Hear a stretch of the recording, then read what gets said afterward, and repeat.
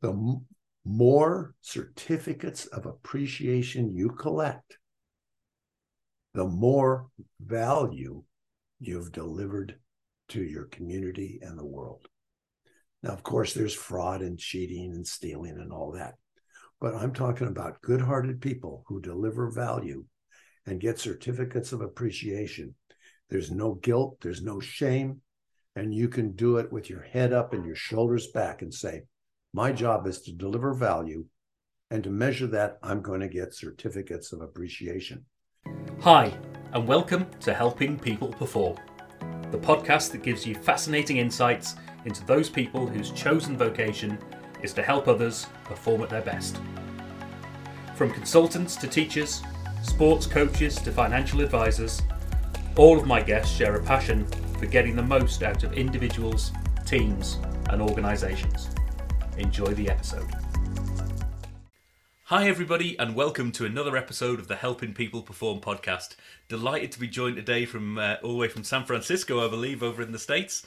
We have author of A Private Conversation About Money and founder and CEO of the Mind Muscle Academy. Welcome to the show today, Richard Friesen. Welcome. It's good to be here. Like I mentioned earlier, I've listened to a couple of your podcasts and very impressed with the focus and the amount of really helpful information that you give your listeners. Oh, appreciate that. And let's hope that today we can add just that extra little bit of value to people and have an interesting conversation along the way. So really appreciate that.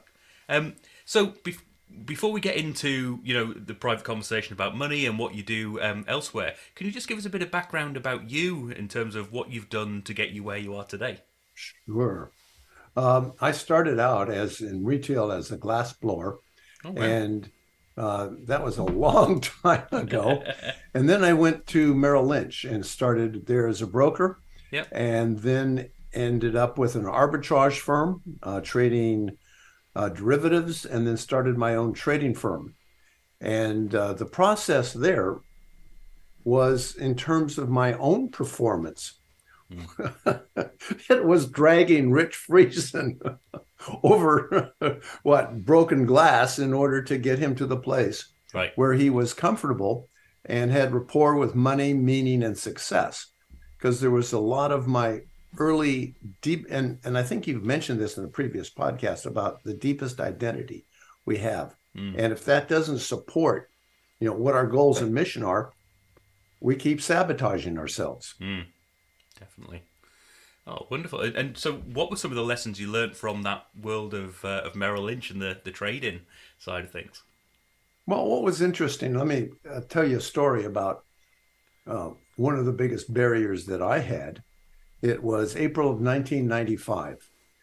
I had gone on my own as an independent floor trader, and it was the middle of the night, and I was awoken with a voice, and the voice said, "Rich, you're only worth $200,000.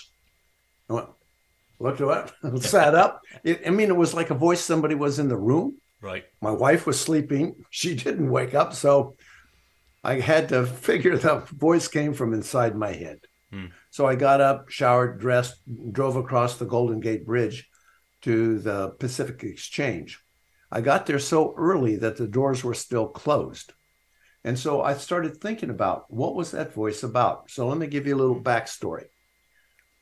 When I left the arbitrage firm, which had hundreds of millions of dollars of capital and quants and just all the resources you would need for trading, when I went on my own, I had not much capital. So the first year I made $125,000, which was kind of low for that kind of risk.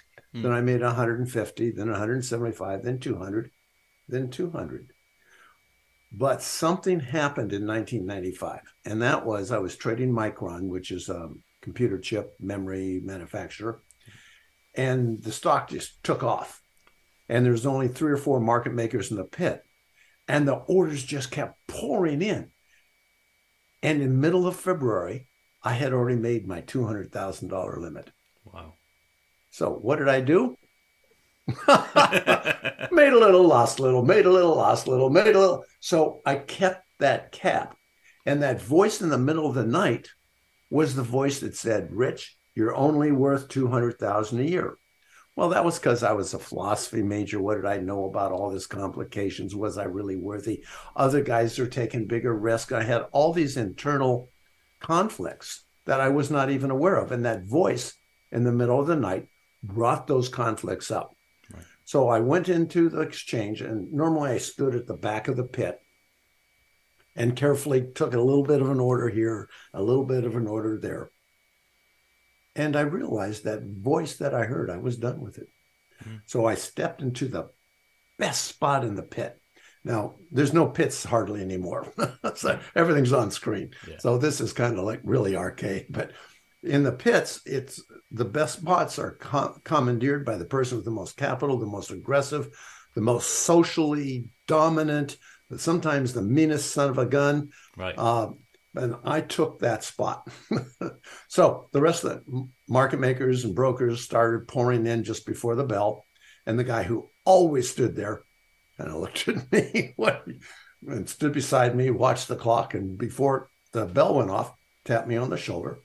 Okay, Rich, you've had your playtime. I didn't move. Right. So, right away, pushing that, shoving, and the exchange official said, "You guys get into a fight, it's a $10,000 fine for each of you." So I stood my ground. I pretended I had concrete boots. And when the bell went off, quiet Rich Friesen, who stood at the back, carefully calculating values, went, and I don't want to blow anybody's ears off, so I'm going to back up a bit. "Oh, buy 50, I'll sell you 20. Buy them. Buy 100, sell you 50. The rest of the pit thought that Rich Friesen had gone crazy. But what happened was I had an internal limit of unworthiness that was just pernicious in terms of just keeping me at a limited income. And with the extra capital, I made many times that limit. I went on to build a trading firm. And what was interesting there was that about a third of the traders took my system and just took off. A third of them did okay, but a third of them just couldn't make it. Same training, same information, same markets, couldn't do it. So I thought, what if they had an internal limit? So I brought in a hypnotherapist. It turns out my sister Wendy was newly minted from hypnotherapy school and very eager to have her first client. So what we discovered was each of those had a separate limitation inside of them. And we could go into that. Maybe that'll come up later. But I thought I would just give you what motivated me eventually to write the book, A Private Conversation with Money, is to give people an awareness of their internal mindset and how it impacts their future, their finances, their family, their freedom, everything, because I experienced it so personally. Right.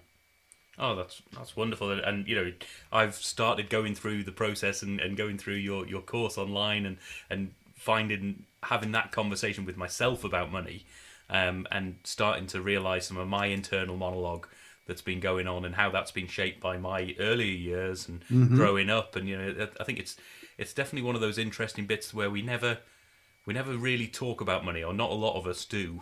And not that a lot and of us... sex, just no. Yeah. And so if you haven't got it, you don't talk about it because it's too painful, and if you have got it, you don't talk about it because it's a no-no and a social taboo. Embarrassing. So, yeah. Yeah.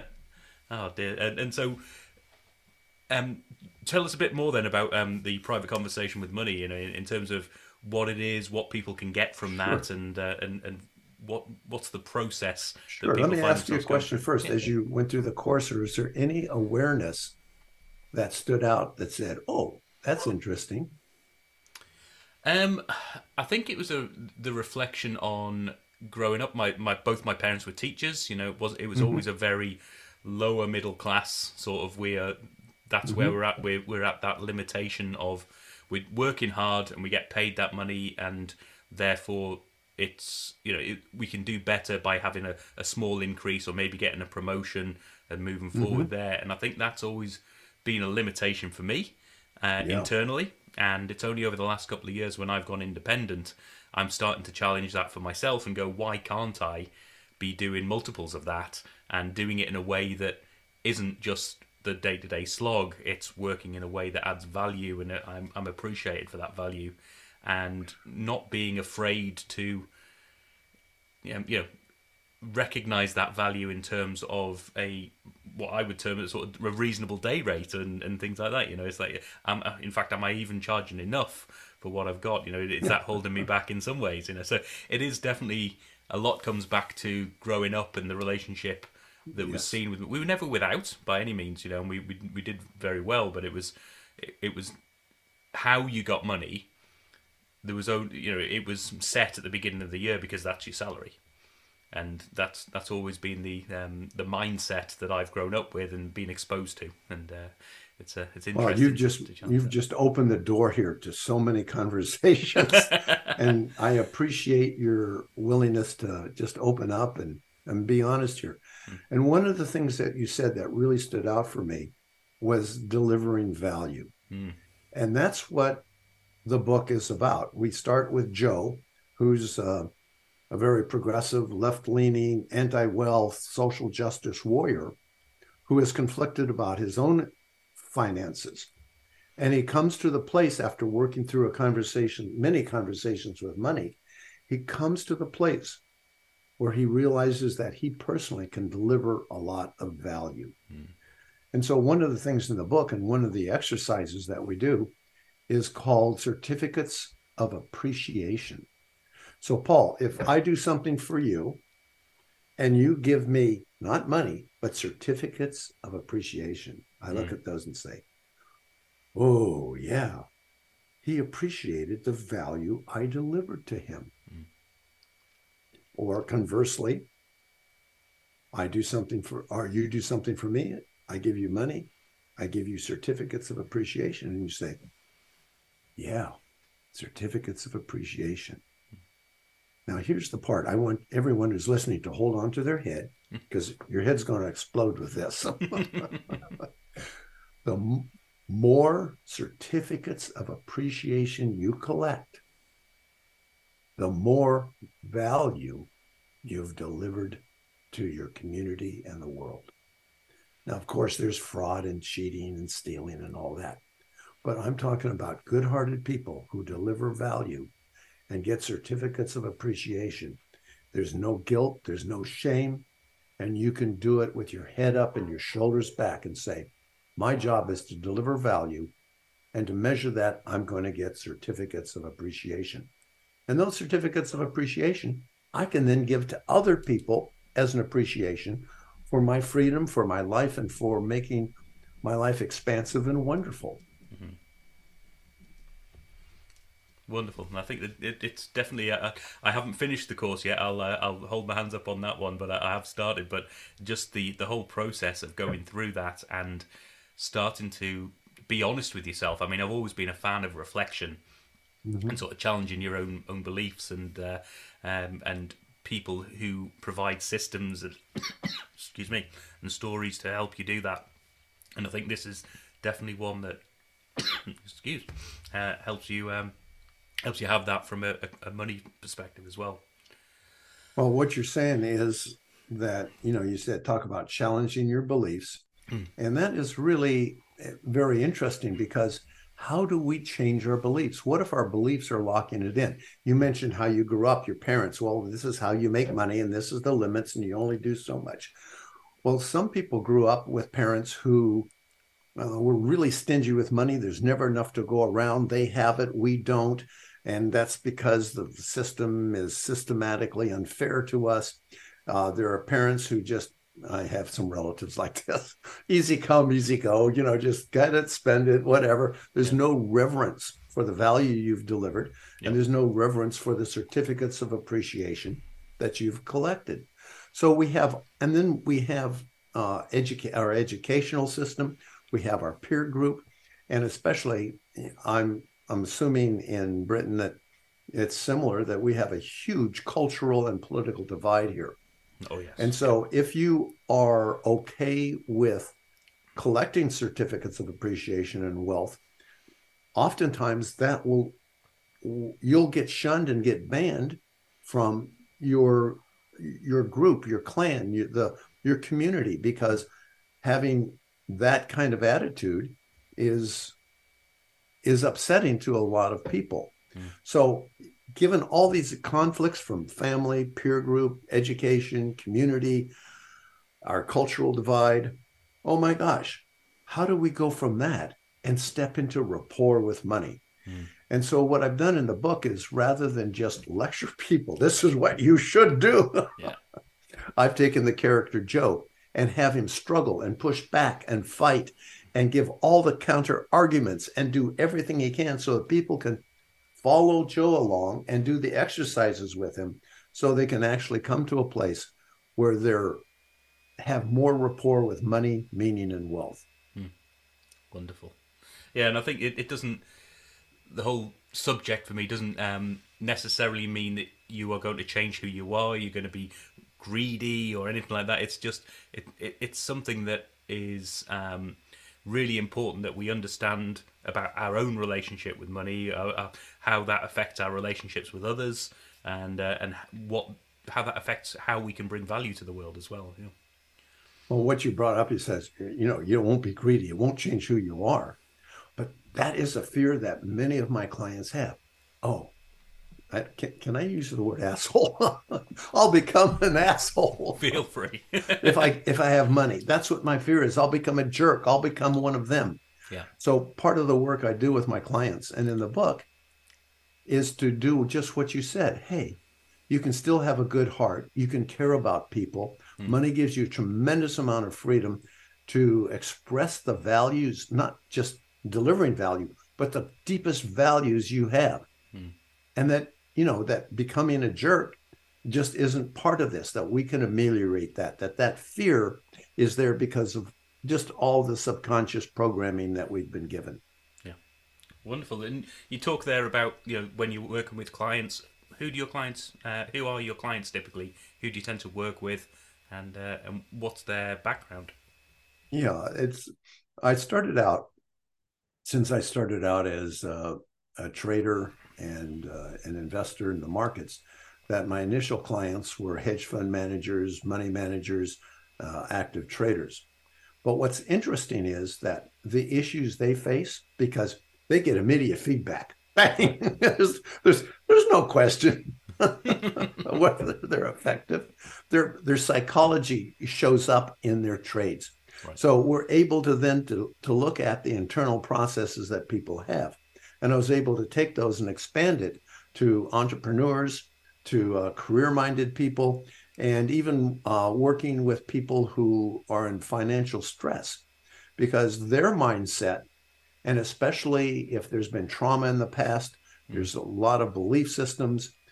And then we have the neurochemicals that are depressive, and to invite them into a new world. And to do that, we use guided imagery to allow them to step into a new place of meaning and expansion, so that they can actually taste it.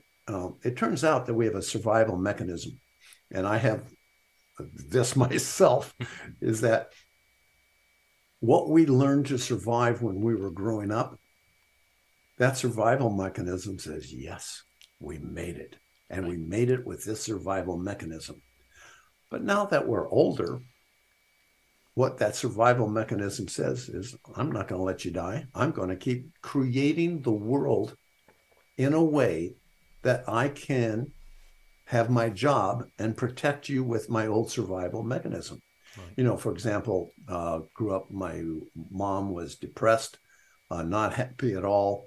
And so I grew up trying to please her and get noticed and do all that. So as a result, I grew up as a pleaser, paying attention to people.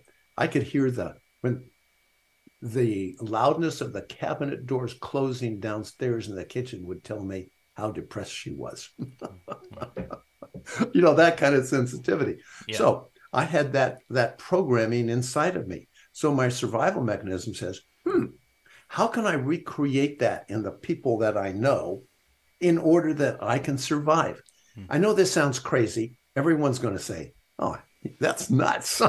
Nobody's going to do that. But that's what comes up time and time again, that we create a world that we know we can survive. Yeah. And I think if we all reflect on that, truly reflect on where we are now, I think I'm certainly finding the truth in that for myself just as we're having this conversation. So yeah, it's definitely something that rings true.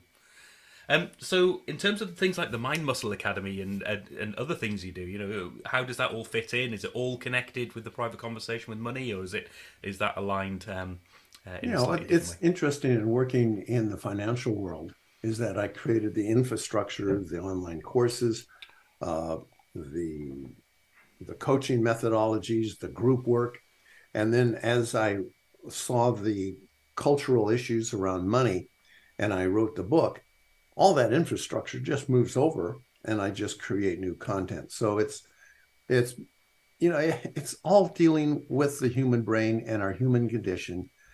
And I like to think of it that there's just some programming bugs in our brain left over from our tribal and clan heritage. Hmm. So let's recognize those bugs in our brain, those human foibles, those things that just prevent us from getting to where we know each other, to get to let us get to where we want to go, and then let's reprogramming them. Hmm. And if you think about it as, okay, I eat too much pizza every time I order pizza. Okay, there's all these neural connections. Oh, pizza smells good. Just all the behavioral stuff, all the feeling good when you're eating it. It just all comes together.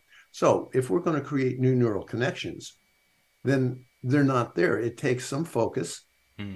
and some reframing how we look at it. So that's what we do. No matter where we are in the financial world, or somebody who runs their debt, up really big on their credit card. Right. So how do we step into a new context that not only feels better, but honors our values and gets us to our goals? So I don't use discipline, shoulds, willpower, resolutions, because those set up that we're fighting each other. As soon as I say, I should do this, that means there's a part that says, no, Rich, you shouldn't do that. You're not going to do that. So rather, we set it up so that we create visually, kinesthetically, however I can do it, a state that just feels better and gets you to your goals, so that it actually feels good to step into it. But the survival mechanism says, and you're not going to believe this, and that's okay. Our survival mechanism says, I know I can survive this horrible world I've created, but damn it, I don't know if I can survive that wonderful one.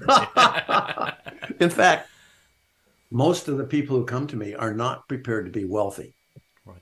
because it's really scary. Can you imagine the wealth, the mistakes you can make, the people you can hurt, the leverage you have, the people that are going to come for you and want to drain you of your money, the con artists, the relatives that are going to want help.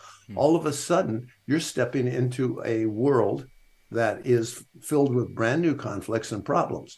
So what we do is we actually create that world visually, kinesthetically, smell, just everything we can. So as they approach that world, it's, oh, I'm home, as versus your survival mechanism saying, no, no, no, no, we don't know if you can manage that. Yeah. And I'm guessing one thing that comes to mind is people who win the lottery or the lotto and suddenly find themselves in wealth that they'd never even imagined before. Mm-hmm. I'm guessing that's a situation where people have those conflicts, those different scenarios that they're not used to, and are afraid of that and don't know how to cope with it on a day-to-day basis. Well, that's a really good point. In the United States, we have football players who make millions and millions during their career and don't have enough to retire. Yeah. It's because their whole identity, their base, and where they came from, they did not prepare themselves for stepping into the world of wealth. Right. So that's one of the things that's really important to do.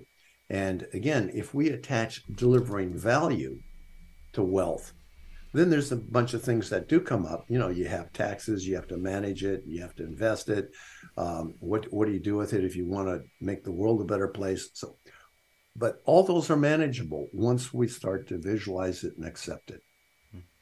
Oh, wonderful stuff. And, I'm going to continue on with my journey on this one, definitely, because I'm already seeing some benefits for my own mindset. And I'm sure a lot of the audience will resonate with this and want to find out more. So if I switch things around a little bit and say, how do you get help with your performance? Who do you go to? What do you do to sharpen your saw? When I think about that question, I went, huh, I don't know. But then it occurred to me that I run live online Zoom groups, and every now and then I'll turn the tables and I'll say, I'm really stuck here.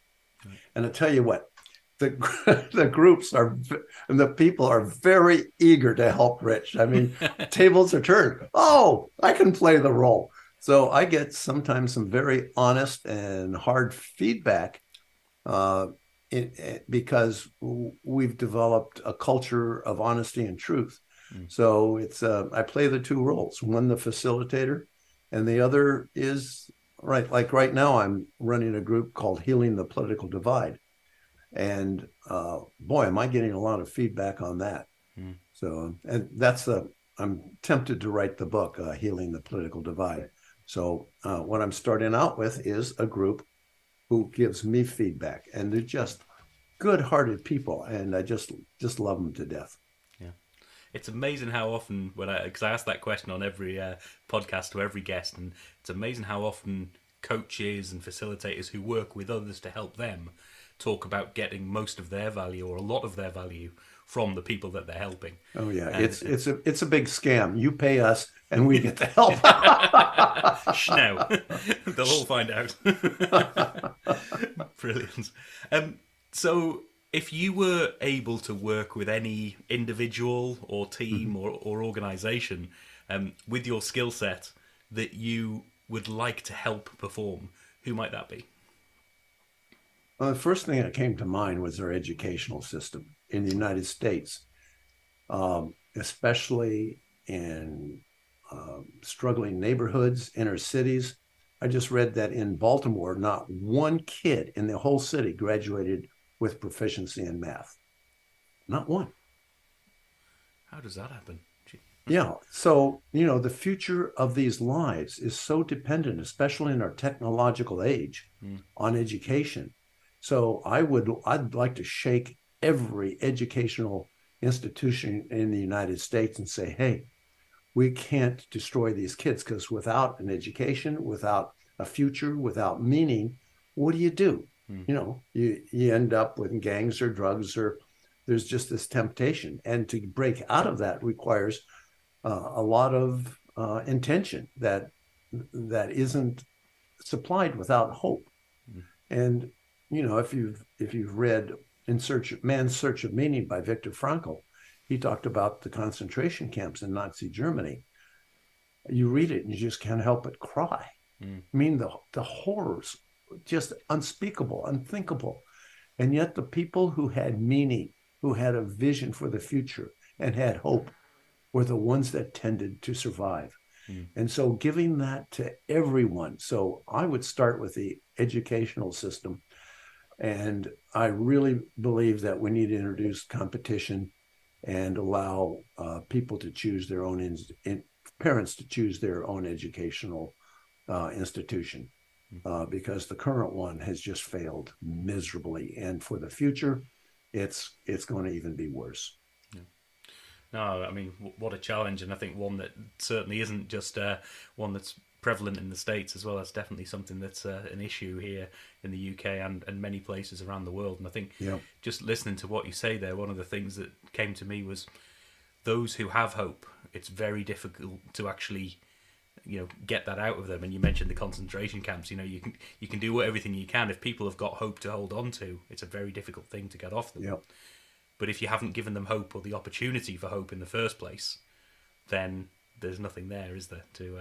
Oh boy, you couldn't have. I'd like to underline that and highlight that. I think that is, if we walk away from this discussion today with one thing, I would like what you just said to be the core of our discussion. Oh, beautiful.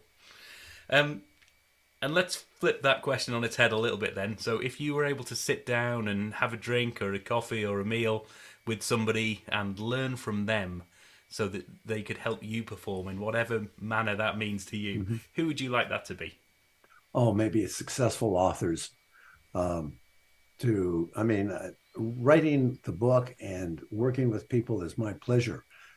Marketing is, uh, it's a whole different world. I mean, I could spend my life, what's left of it, and still not even catch up. Everything's changing so fast. So I suppose people who really knew how to market, or or a marketing partner who could guide me through it would be great. Right. No, it's an important part and something I've learned, and it's quite often you think if I build it, they'll come, and actually, no, that's not true. There's only 1 trillion books being published every hour. Yeah. What can you do?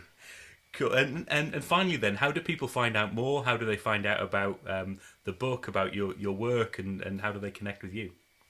Yeah. In fact, what I did is I created a webpage just for your listeners. It's called conversations.money/perform. Yeah. Conversations.money/perform.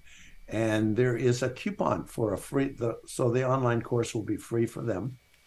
And they can always email me, Rich, RICH, at mindmuscles.com. And I'd be happy to respond and work with anybody that's interested in developing more rapport with money, meaning, and success. Fantastic, and as always, I'll make sure those links are in there, and a superbly generous offer for all our listeners here. And just speaking from my own experience, having started the process of this conversation with money for myself, I can just highly encourage anyone who's out there just to give this a go, to have a look. Take Richard up on his fantastic offer there for access to the course, and then and get in touch. And like all of my guests so far, the generosity not only with their offerings but their time to connect afterwards, and to take that opportunity to do reach out. If you're thinking of reaching out, reach out to these people. You won't be disappointed with the response, I'm sure. So. Well, what you said is so important. Especially people who have internal limits is, oh, I couldn't reach out to him. Oh, I couldn't do that. Oh, but you can. You can reach out to anybody, and I encourage you to do that. Yeah. No, I had I think I shared this story on another podcast as well, but I was once on a facilitation group, and there was an absolutely fantastic guy. He's a guest, and his episode will be coming out shortly. And he said in that group, "Here's my mobile number. Call me. Let's have a conversation. I don't care what it is." And I just, something, again, a bit like yourself, just snapped in my head and said, I'm going to do it. Why not? And I phoned him up. He was like, first he was like, I'm just serving dinner to my kids. Can I call you back? And sure enough, 5 minutes later, we're having a conversation, and it's been a fantastic relationship since. And, you're only ever one connection away from just reaching out to people. It's so easy these days, isn't it? No. Oh, man. Full of wisdom. Thank you. Well, Richard, so much to learn from this conversation, but also from the book and the course and everything that you do. So really appreciate your time today and sharing your story. So thanks for being on the show today, Richard Friesen. Well, thank you for all the hard questions. They're the right hard questions to ask, so I appreciate it. Thank you, sir. Thanks for listening to today's episode. If you liked what you heard, then please give the podcast a rate, review, and share. I'm Paul Teasdale, and from sausage making to banking, oil and gas to Formula One, I help people perform. If you'd like to find out more and have a conversation, contact me via helpingpeopleperform.com.